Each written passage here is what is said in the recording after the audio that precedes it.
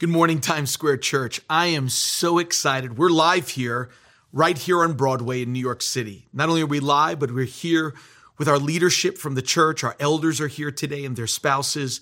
What a special day this is today. And at the very end of this service, don't turn off the webcast. Each week, starting this week, you are going to be blessed by the Times Square Church choir and Greg Thomas. Now, we can't have the whole choir, but we can have a number of the singers. And each week, you're going to have a chance during our services to hear from the Times Square Church choir. I believe that God wants to speak to us today. And I want you to pray with me as we get ready to hear from the Word of God. Let's pray. Father, may the Holy Spirit in these next few moments guide us. May we hear that voice of the Holy Spirit, not me, not simply a church, but we would hear from you. That God, wherever people are watching from New York City, around the country or around the world, I thank you that you are a God that can go into homes through a mobile device, through an iPad or a television set, and you can begin to change lives. Change lives today. In Jesus' name, amen. I want you to get ready to write a number of things down. The Bible says in Proverbs 18:21 that death and life are in the power of the tongue. In fact, one version, the Message, says it like this: words kill, words give life. They're either poison or fruit. Listen to this last challenge. You choose is what the Message says. I want to tell you a story for the next few moments about life words and how listening or a recipient of a mother's life words literally changed your son's life. It meant a lot to me because it started becoming something in Detroit that every Detroiter, when I was there for 30 years in ministry, that he became a big deal there. His name was Thomas Edison. Thomas Edison and Henry Ford, the founder of the car, the automobile, began to work together. In fact, as Thomas Edison was doing with his lab in West Orange, New Jersey, Henry Ford brought the lab over to Detroit. And that's where I began to hear this story. Thomas Edison told the story how he became such an incredible inventor. It was from life words, and he credits his mother to it. It's a powerful illustration on what Proverbs 18:21 says. When Thomas was young, he returned home from school one day with a note in his hand, and his mother noticed that piece of paper. In fact, the note said she was the only one who was supposed to read that note. When she did, she grew tearful.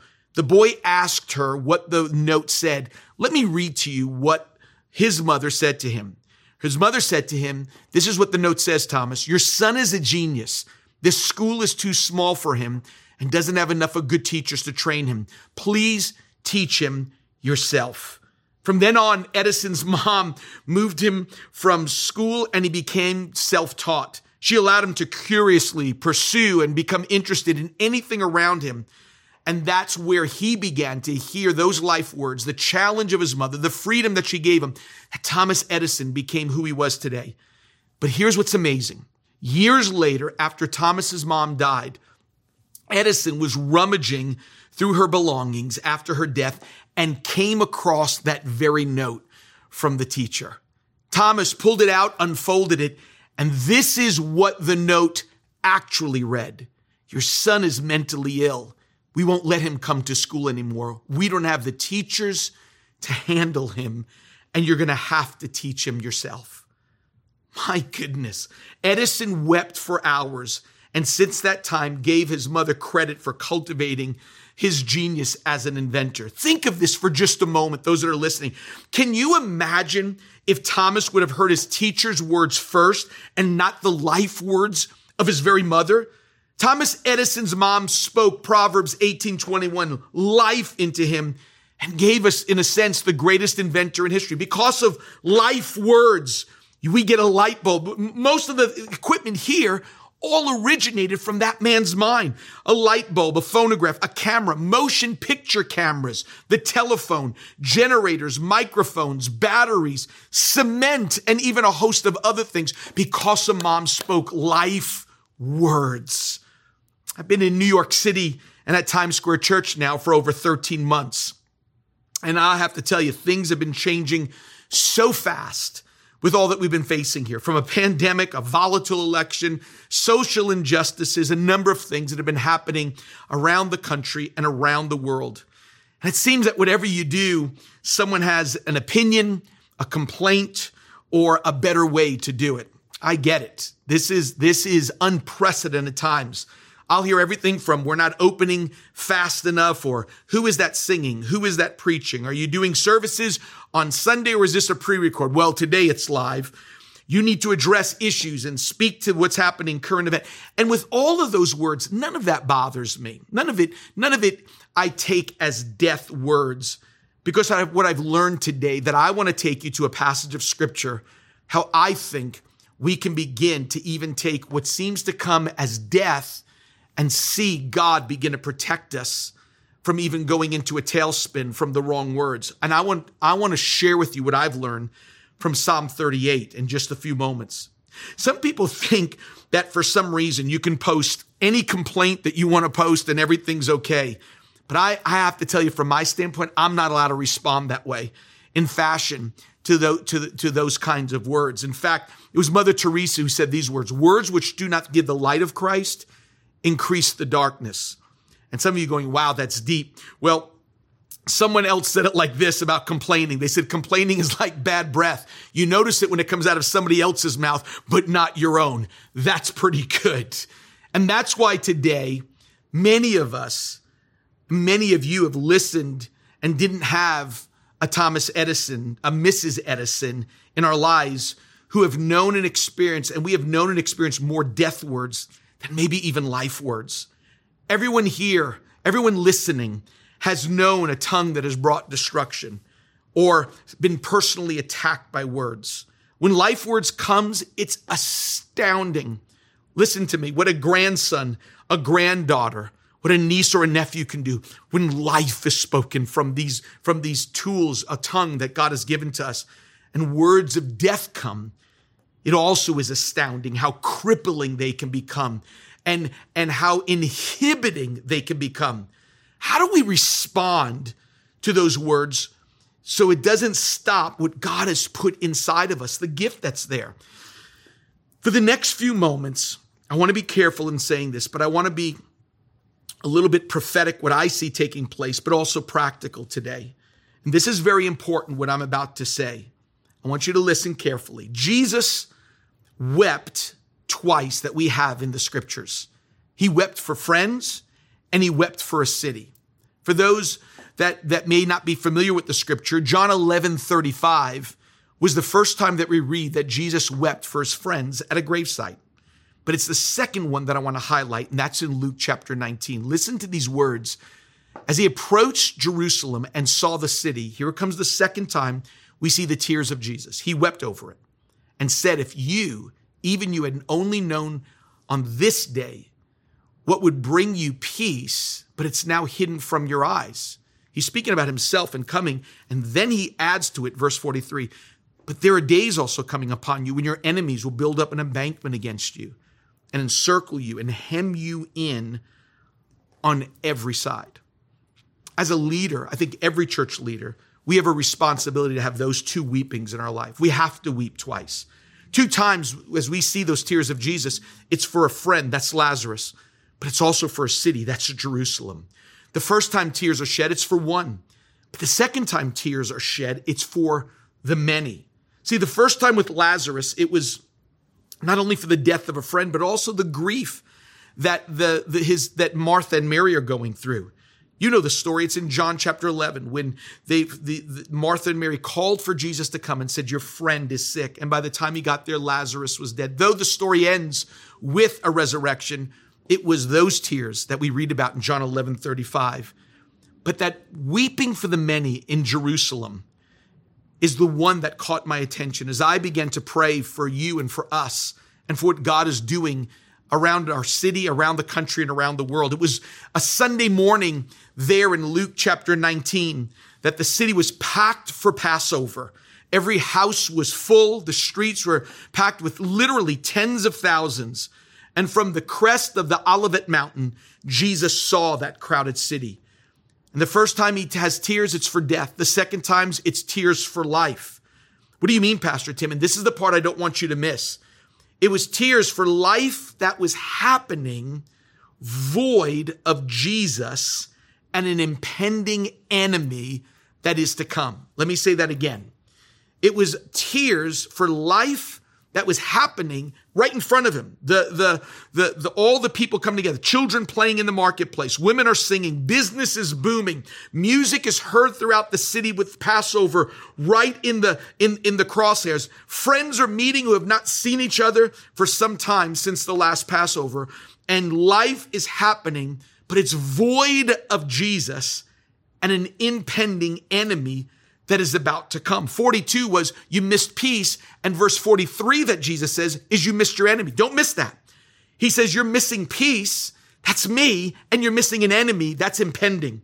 See, as Jesus sees Jerusalem, God's people have no recognition of the one who came to set them free, and they are about to face an enemy that they are oblivious to. See, the grave tears were for others, and everybody understands those. We all understand them and have experienced them. But it was the city tears were by himself. Nobody joined in on those. And those are the ones that get misunderstood because no one was weeping for Jerusalem.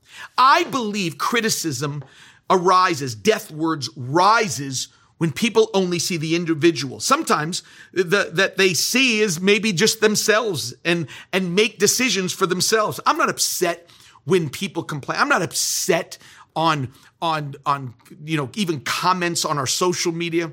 I'm not upset about all that because I realize that not only me, but leaders, pastors, church leaders are called to see the multitudes as well as the individual. That I am called to see one, but I'm also called to see the multitudes, the Jerusalem. I have to see the single mom, but I also have to see the entire city. And I'm not a prophet, and there are times I feel like Amos, who is a shepherd who occasionally sees something from God. And what I see coming and where we're heading is, as a church, these are for me the Jerusalem tears. And I believe that you can have the Jerusalem tears, and usually what comes on the comments are the graveside comments. That's okay for me. But I've got to see that both of those tears are important to us to remember. The Jerusalem tears, while what we're facing. And really what Jesus is saying is this: there is an enemy that's coming. That's what the Jerusalem tears is. You're missing that I'm here doing something, and you're missing an enemy that's coming. This is the part that I believe that we have to hear, not only at Times Square Church, not only here in New York City, for the pastors around the city, but even around the world. I believe this pandemic was not disruption, but I believe it was directional for our church and for the church. See, this pandemic was simply not an interruption so you couldn't come to church's Sunday services. But I believe that the pandemic, this is Jerusalem tears, was a preparation for the church's future. See, God has not given his church a disruption for 14 months, but I believe he has given them a moment to refocus, redirect, and even somewhat reform. This is so critical for us. Those congregations that are just wanting to open up their doors are going to miss a moment that God is trying to redirect, refocus, and reform. And we're missing that because we're simply wanting to turn the key. And those that are wanting to turn the key, those may be those grave tears and missing Jerusalem tears. Why do you think God's house was on lockdown for over a year? Why do you think God saw this coming? Why do you think? Because I believe God is teaching his church something. I believe Jerusalem tears now, that the church is going to be persecuted in this post-Christian culture that is forming before our eyes. That any place that preaches the uncompromising word of God will have a label as hate speech. As we're preparing for this new season, Pastor Carter Conlin, our Times Square Church overseer, who leads our prayer meeting every Tuesday night from our Summit campus, for right there in the midst of the auditorium with the students there, believes, and he calls it casting the internet, what we're doing right now, on the right side of the boat. We're taking hits from those who have a hard time seeing what's ahead because people want the church open, but they're not understanding that God wants us prepared. The goal is not simply to get open. The goal is preparation. One sees the individual, but God calls us to see the multitudes. I believe that in the next 3 to 5 years, the preaching of the gospel will be seen as hate speech, and there will be persecution for that. If you preach this Bible and call something sin, I believe this society is going to begin to bring consequences for those that would stand and proclaim the scriptures. I believe for everything from censored to removal from social media platforms, which are already seeing, from removal of 501c3s, fines, and then even possibly chains on the church door. But God has given us a season of COVID to give his church a prelude to meeting without the doors open. Do you understand what I'm saying? This is practice before game time, before the enemy embankment that Jesus talks about in Jerusalem. He says, you have me, there's an enemy coming, and you're missing it. And I want to just tell you today, listen to me, church, around the world, you have him, you have Jesus, and though there's an enemy coming, we have him. And I want us to be ready for both. I want us to acknowledge the presence of Jesus even during this time. And whether the church doors are open or closed, he is still with us. But there is an enemy that is coming. That's what the season is from a kingdom standpoint, from the Jerusalem tears standpoint. God just gave his church a glimpse of what is going to happen. I'm talking about to us. God is giving us a glimpse of what is going to happen and a fast approaching enemy. That we're going to, that I want to make just a statement here that I want you to get. We are going to preach the Bible at Times Square Church. We are going to preach the word of God, regardless of its consequences and regardless of man's threats. It cannot stop the church from moving forward. Even in Acts 4, when the church first started, it says that in Acts 4:18, when they had summoned them, the disciples, they commanded them not to speak or teach at all in the name of Jesus. And I love the first prayer of the early church. They said, Lord, take note of their threats and grant your bondservants that we may speak with boldness and confidence. They didn't say, God, let us know how to do this undercover. They say, it doesn't matter. We know that you are with us. And I believe one of those key things that God is putting together, and I want you to hear this, in the next year at Times Square Church, you saw the clip before the preaching today. We are believing for 1,000 connect groups that are going to be forming all over the world. Cindy and I just signed up to lead a connect group right here in New York City. And today is the first day that you can sign up to lead, not join, but to lead a connect group that we believe all over the world. Whether you're watching from Belgium, whether you're watching from the Ukraine, whether you're in Spain or Mexico, whether you're down in South America or Australia, wherever you're watching today, I want you to be challenged because we believe that God is doing something and getting us ready. That when people do attack in this season, I get it. It comes from the first set of tears. It comes from sorrow. I want to meet. I haven't seen anybody. I get that. That doesn't bother us. They only weep with the person, but not the city. And this is where God calls for Jerusalem tears. It's a weeping that becomes larger.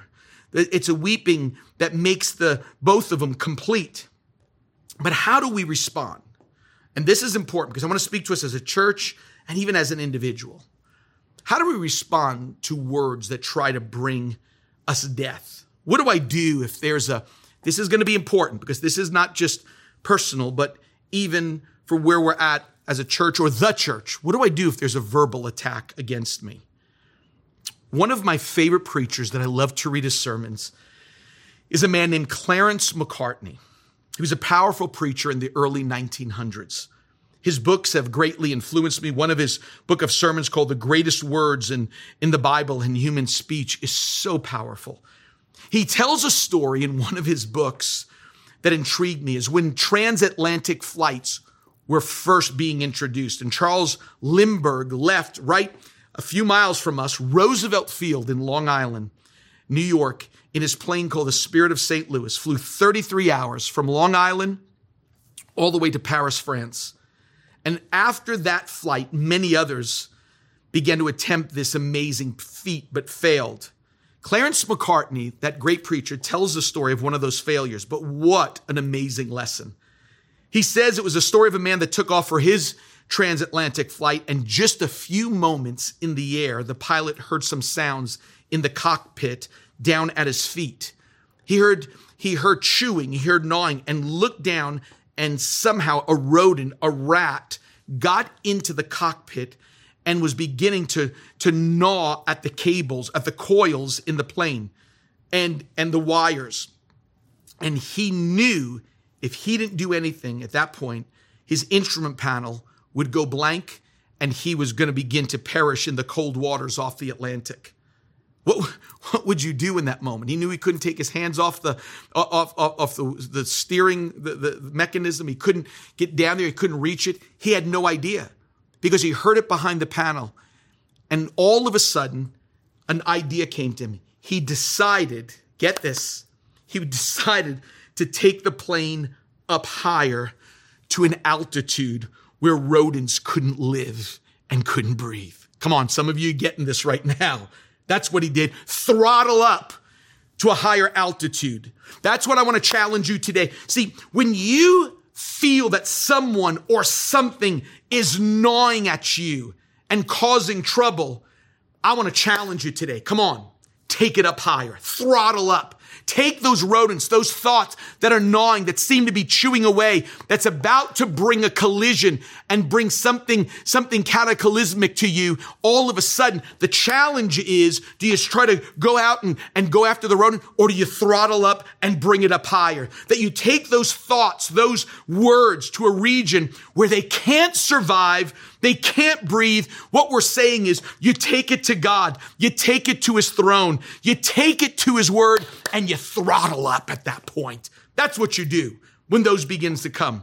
They can come from family, coworkers, a spouse, children, neighbors, the government. We throttle up. We don't go after rats. We don't go after the words. We throttle up to a place. And today, over these next few moments, I want us to go up higher. I want us to throttle up into altitudes that things can't live anymore.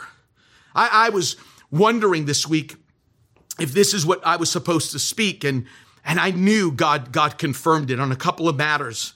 Something happened to me that God was asking me to throttle up on, and you'll see what I mean by throttling up in Psalm 38 in just a moment. I heard death words from blindsided death words from places that all of a sudden God goes, don't respond, take it up higher. Take it up higher. Go to Psalm 38. Go to Psalm 38. And no one knew personal attack better than David. It came from every level from him. His family, his boss, his children, his wife, his staff. He experienced it on every side of his life. So he is able to write these words. All of us at some time or the other has experienced this. Maybe not as vast as David. And the knee-jerk reaction when we feel the gnawing of the rats is to fight back, to get our good name back. But I want to share with you a verse that has helped me to go up higher.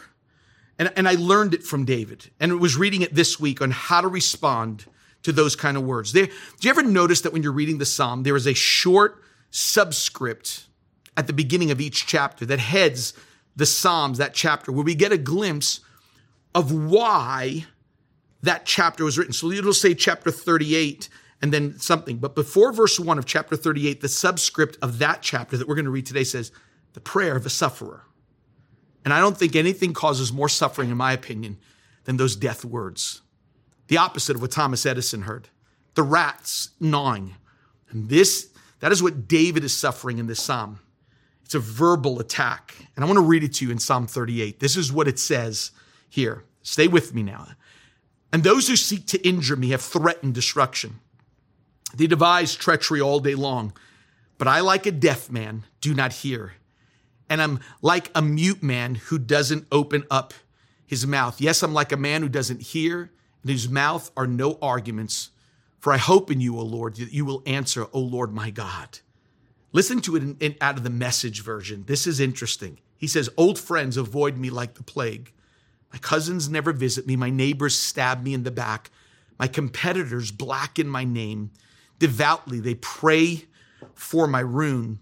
but I'm going to be deaf. One version says deaf and dumb is what it says to it all. Ears shut, mouth shut. I don't hear a word they say, and I don't speak a word in response. What David says in this psalm is to go deaf and dumb when you're under verbal assault. That's my message. These two words those are the words that are used in the New American Standard. David goes, I become a deaf man and a dumb man. At that point, what does David mean by those two words? What is deaf and dumb that he uses? What he was saying was this, that he won't listen, he won't respond, and God will fight his battles. Listen to that again. What does that mean? He won't listen, he won't respond, and God will fight those battles. That's what that means. See, he was saying this, when you go deaf and dumb to verbal assault, it means you trust God with this fight and you don't trust you with the fight. Let me say that again. What David was saying was when you go deaf and dumb, Psalm 38, it means you trust God with the fight and you don't trust you with it. That's why this is so critical and so important, because it takes great faith to believe that God will fight that battle while you are deaf and dumb. Great faith. See, everything in me wants to set the record straight. Everything in me wants to say something. See, because it's hard to be silent when we want to tell the real facts rather than let God speak for us. David said, I'm going to be deaf and dumb. I'll be like a deaf man and don't hear, and I'll be like a dumb man who doesn't open up his mouth. And then in verse 14, he reiterates it again. He says, I'm like a man who does not hear, and his mouth is no arguments. Why does David say this in Psalm 38? Here it comes. That's verse 15. Because you will answer, O Lord, my God. That's so powerful. He says, God answers for you. You don't answer for you. That sounds a little confusing. He says, God will answer for me. I can't answer for me at this point. See, there are times that God wants you to go deaf and dumb. And even when you think I have something to say, God goes deaf and dumb on this. Let me fight for you. Let me speak. Why is the hardest thing to do to let God do the talking for you? Simple, because he takes too long in our mind. He doesn't say it fast enough. See, Moses had this very same thing happen to him. Talk about being close and up and in close proximity. When his sister and his brother accused him after his new marriage. And when you read it in this chapter in the book of Numbers that we're going to read in a second, Moses never said a thing. Talk about going Psalm 38 on the attack, the verbal attacks of his own brother and sister. He just said, I'm going to do exactly what David tells me. Listen to what it says, because he leaves room for God to step in. Numbers 12, 1-5. Then Miriam and Aaron spoke against Moses. That's his brother and his sister, because of the Cushite woman whom he had married, for he had married a Cushite. They were upset with who he married. And they said, has the Lord indeed spoken only through Moses? Has he not spoken through us as well, the Lord? They don't like what he's doing. They don't like the steps that he's taking, all the way to the point that they would criticize even his marriage.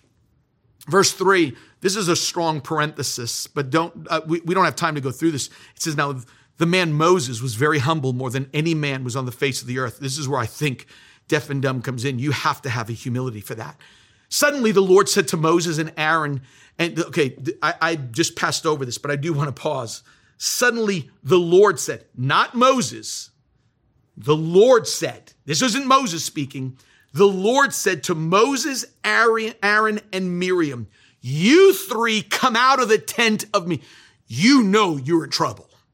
So the three of them came out, and the Lord came down in a pillar of cloud, stood at the doorway of the tent, called Aaron and Moses.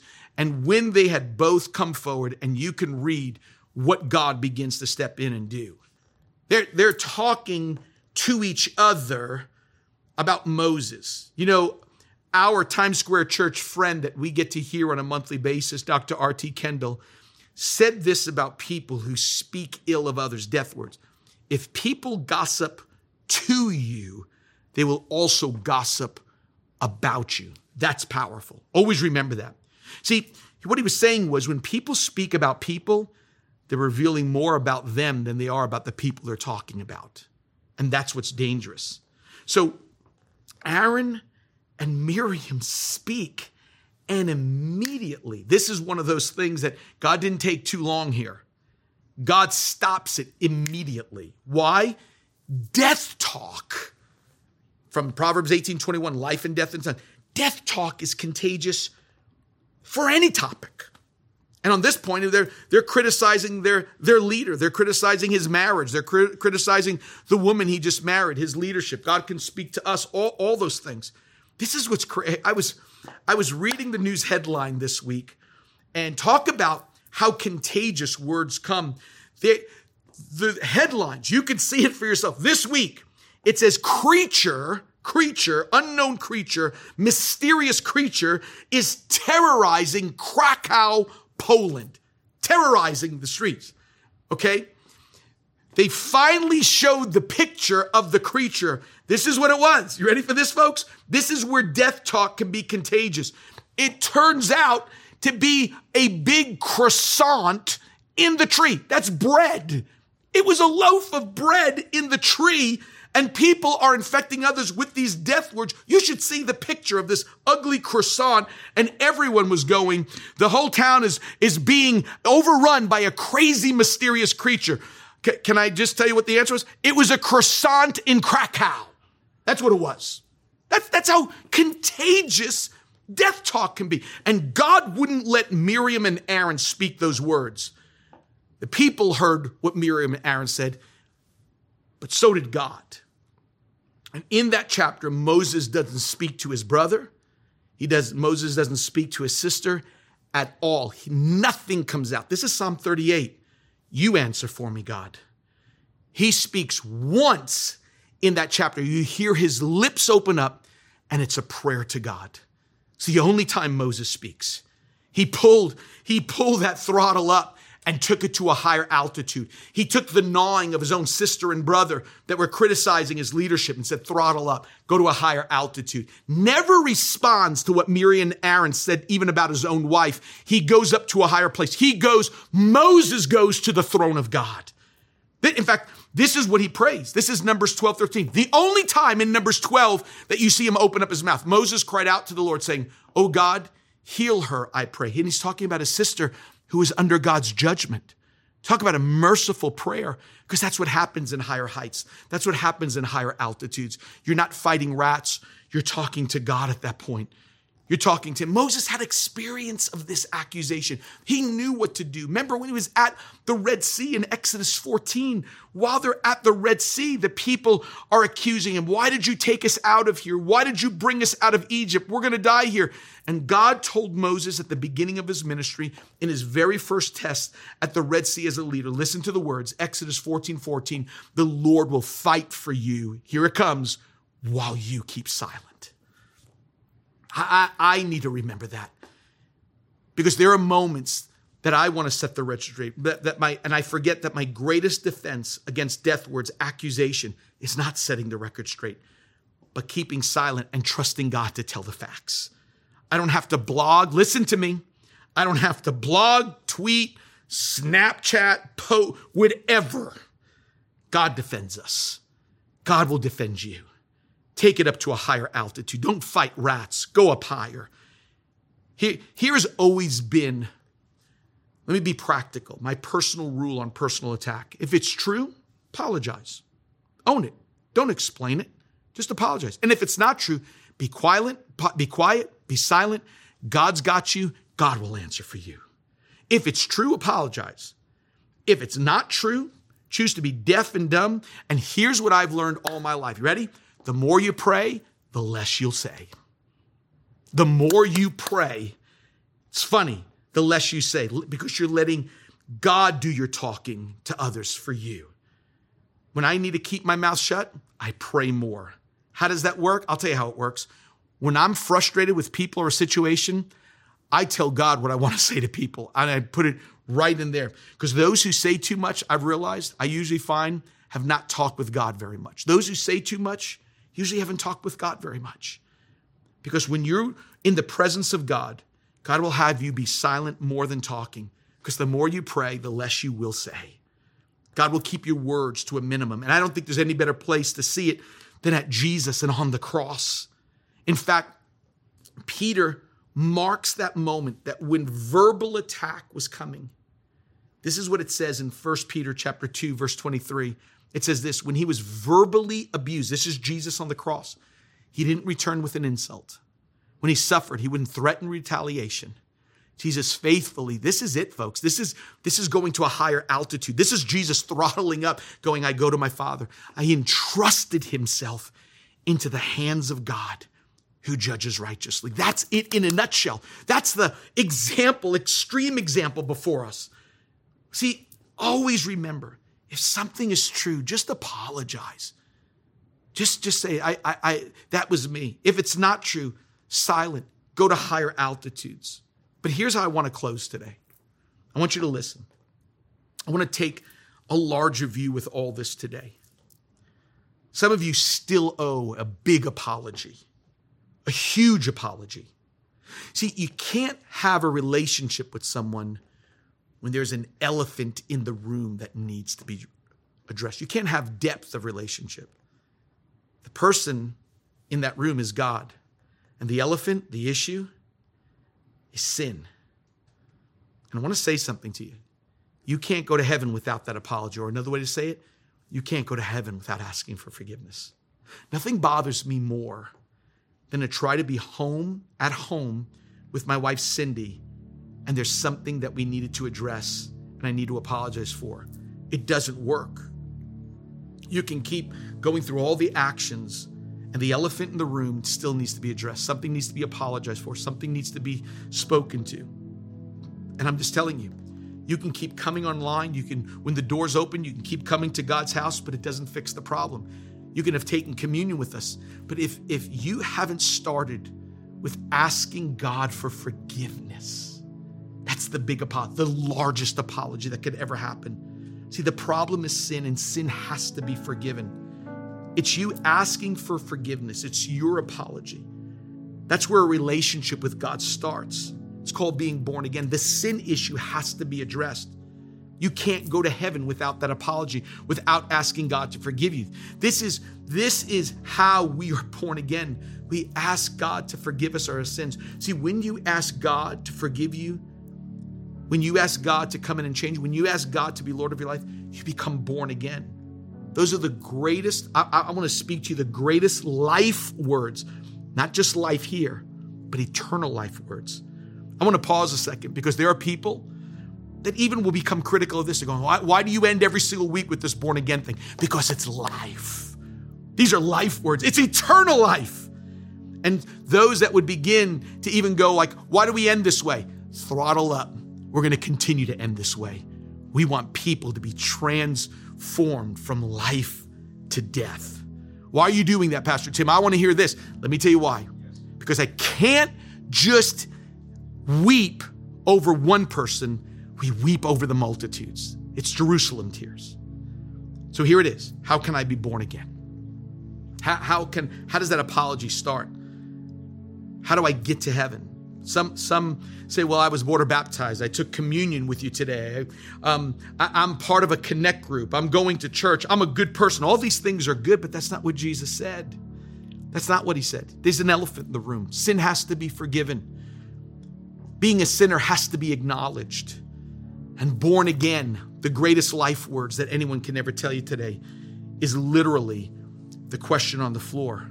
Jesus said in John 3, verse 3, no man can see the kingdom of heaven unless they're born again. In fact, Jesus then says right after that in John 3:5, you must be born again. Why would we turn that into an option? If Jesus is challenging everyone that's hearing this, whether you're hearing this on Sunday or Monday, whether you're hearing it live or someone sent you a link to this, this is the moment that I believe the greatest life words, the eternal life words are coming your way. Well then, Pastor Tim, tell me, what does it mean to be born again? What Jesus was saying to us was this. What does it mean? It means this. Just as you had a first birth physically, you need a second birth spiritually. Okay, Pastor Tim, how does that happen? It's as simple as ABC. ABC. We're about to throttle up now. Here we go. A, admitting that I'm a sinner. It's when I get honest with God that I have a condition. We all have a condition. The planet has a condition called sin. It can't be fixed with a promise, a program, a priest, a pastor. We need help to fix what's broken on the inside. I'm broken. The diagnosis is sin, and I have to admit it. Or as one pastor said, we're not mistakers in need of correction. We're sinners in need of a Savior. I don't need a second chance. I need a second birth. Okay, Pastor Tim, what's the B word? That's believe. Believe that God sent his son to fix our sinful condition because I couldn't fix myself. See, if we could fix ourselves, then why would God have sent his son 2,000 years ago to go through the suffering that he went through on the cross? If I could get myself to heaven by being good, then Jesus would never have to come and die on the cross. But Jesus dying on the cross was him becoming my substitute. He was dying in my place. Really, what I'm saying is this. He died the death I was supposed to die, lived the life I had no chance of living, and gave me a reward of forgiveness in heaven I didn't even deserve. And then finally, it's the C word. It's confess. Confess Jesus as Lord. That's a huge word. It comes from Romans 10:9 and 10 that attaches the word Lord to being born again. Because you don't just get forgiveness. You don't just get eternal life. But you get a guide. You get a Lord that now begins to not just once Sundays, but once every single day. See, religion says go to church. A relationship says, I want you every single day. Jesus didn't die on the cross to get us to sit in a seat on a Sunday or watch church on a screen for just an hour and 15 minutes every week. His goal wasn't to get us simply in church. His goal was to get us to heaven. And this is where the change comes. That's why Christianity is not coming to a person, but to a place. And Christianity is coming to a person, not a place. Because person means he is in charge. Lord means he is in charge. The Lord means you are the boss now. And today, the greatest life words are happening right now. Some of you are feeling it in your heart and soul. This is where it starts. Thomas Edison's mom got him to become the greatest inventor. Those were great life words. But today, this is where it all changes for you. This is where life changes, not just here, but forever. And if you're here listening to these words right now, these life words right now, you may have people in your ear and chatter coming that don't do that, don't commit to that. God's not real. God doesn't exist. Throttle up, go up higher. Don't listen to death words. Go up higher and listen to the Holy Spirit that's speaking to your soul right now. This is the day. This is the day of salvation. That's what it says in the New Testament. Today is the day of salvation. This is your day. This is the day. God is real. God does love you. He can forgive you of everything that you've done. And today it could start.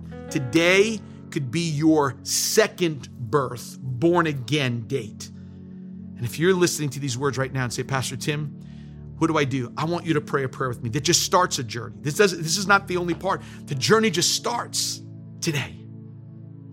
And if wherever you're at, if you're listening in a car, on a phone, in a gym, in a house, I want you to pray these words with me. Maybe you're going to pray it as a family. Maybe you're going to pray it as a couple. Maybe it's a father and son praying it together. Maybe it's a grandfather that you're listening. Maybe you're a student listening in your dorm on a pair of headphones that nobody else can hear what's happening. I want you to speak these words out, these words of life. Come on, I want you to pray this with me and start a brand new journey of being born again today. Come on, pray this with me. Dear Lord Jesus, come on, say it out loud. I believe you're the Son of God.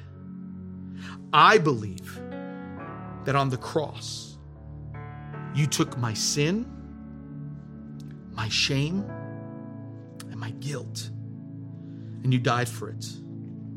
I believe you faced hell for me so I wouldn't have to go. You rose from the dead to give me a place in heaven, a purpose on earth, and a relationship with your Father. Today, Lord Jesus, I turn from my sin to be born again. Come on, say it now. God is my Father. Jesus is my Savior. The Holy Spirit is my helper. And heaven is my home. In Jesus' name, amen. Thanks so much for listening. We hope you've enjoyed this message, and be sure to subscribe so you can receive new messages each week. Visit tsc.nyc for all the latest info on how you can stay connected. Also, don't forget that you can follow us on social media on all major platforms at Times Square Church. Thanks for tuning in today. Have a great week.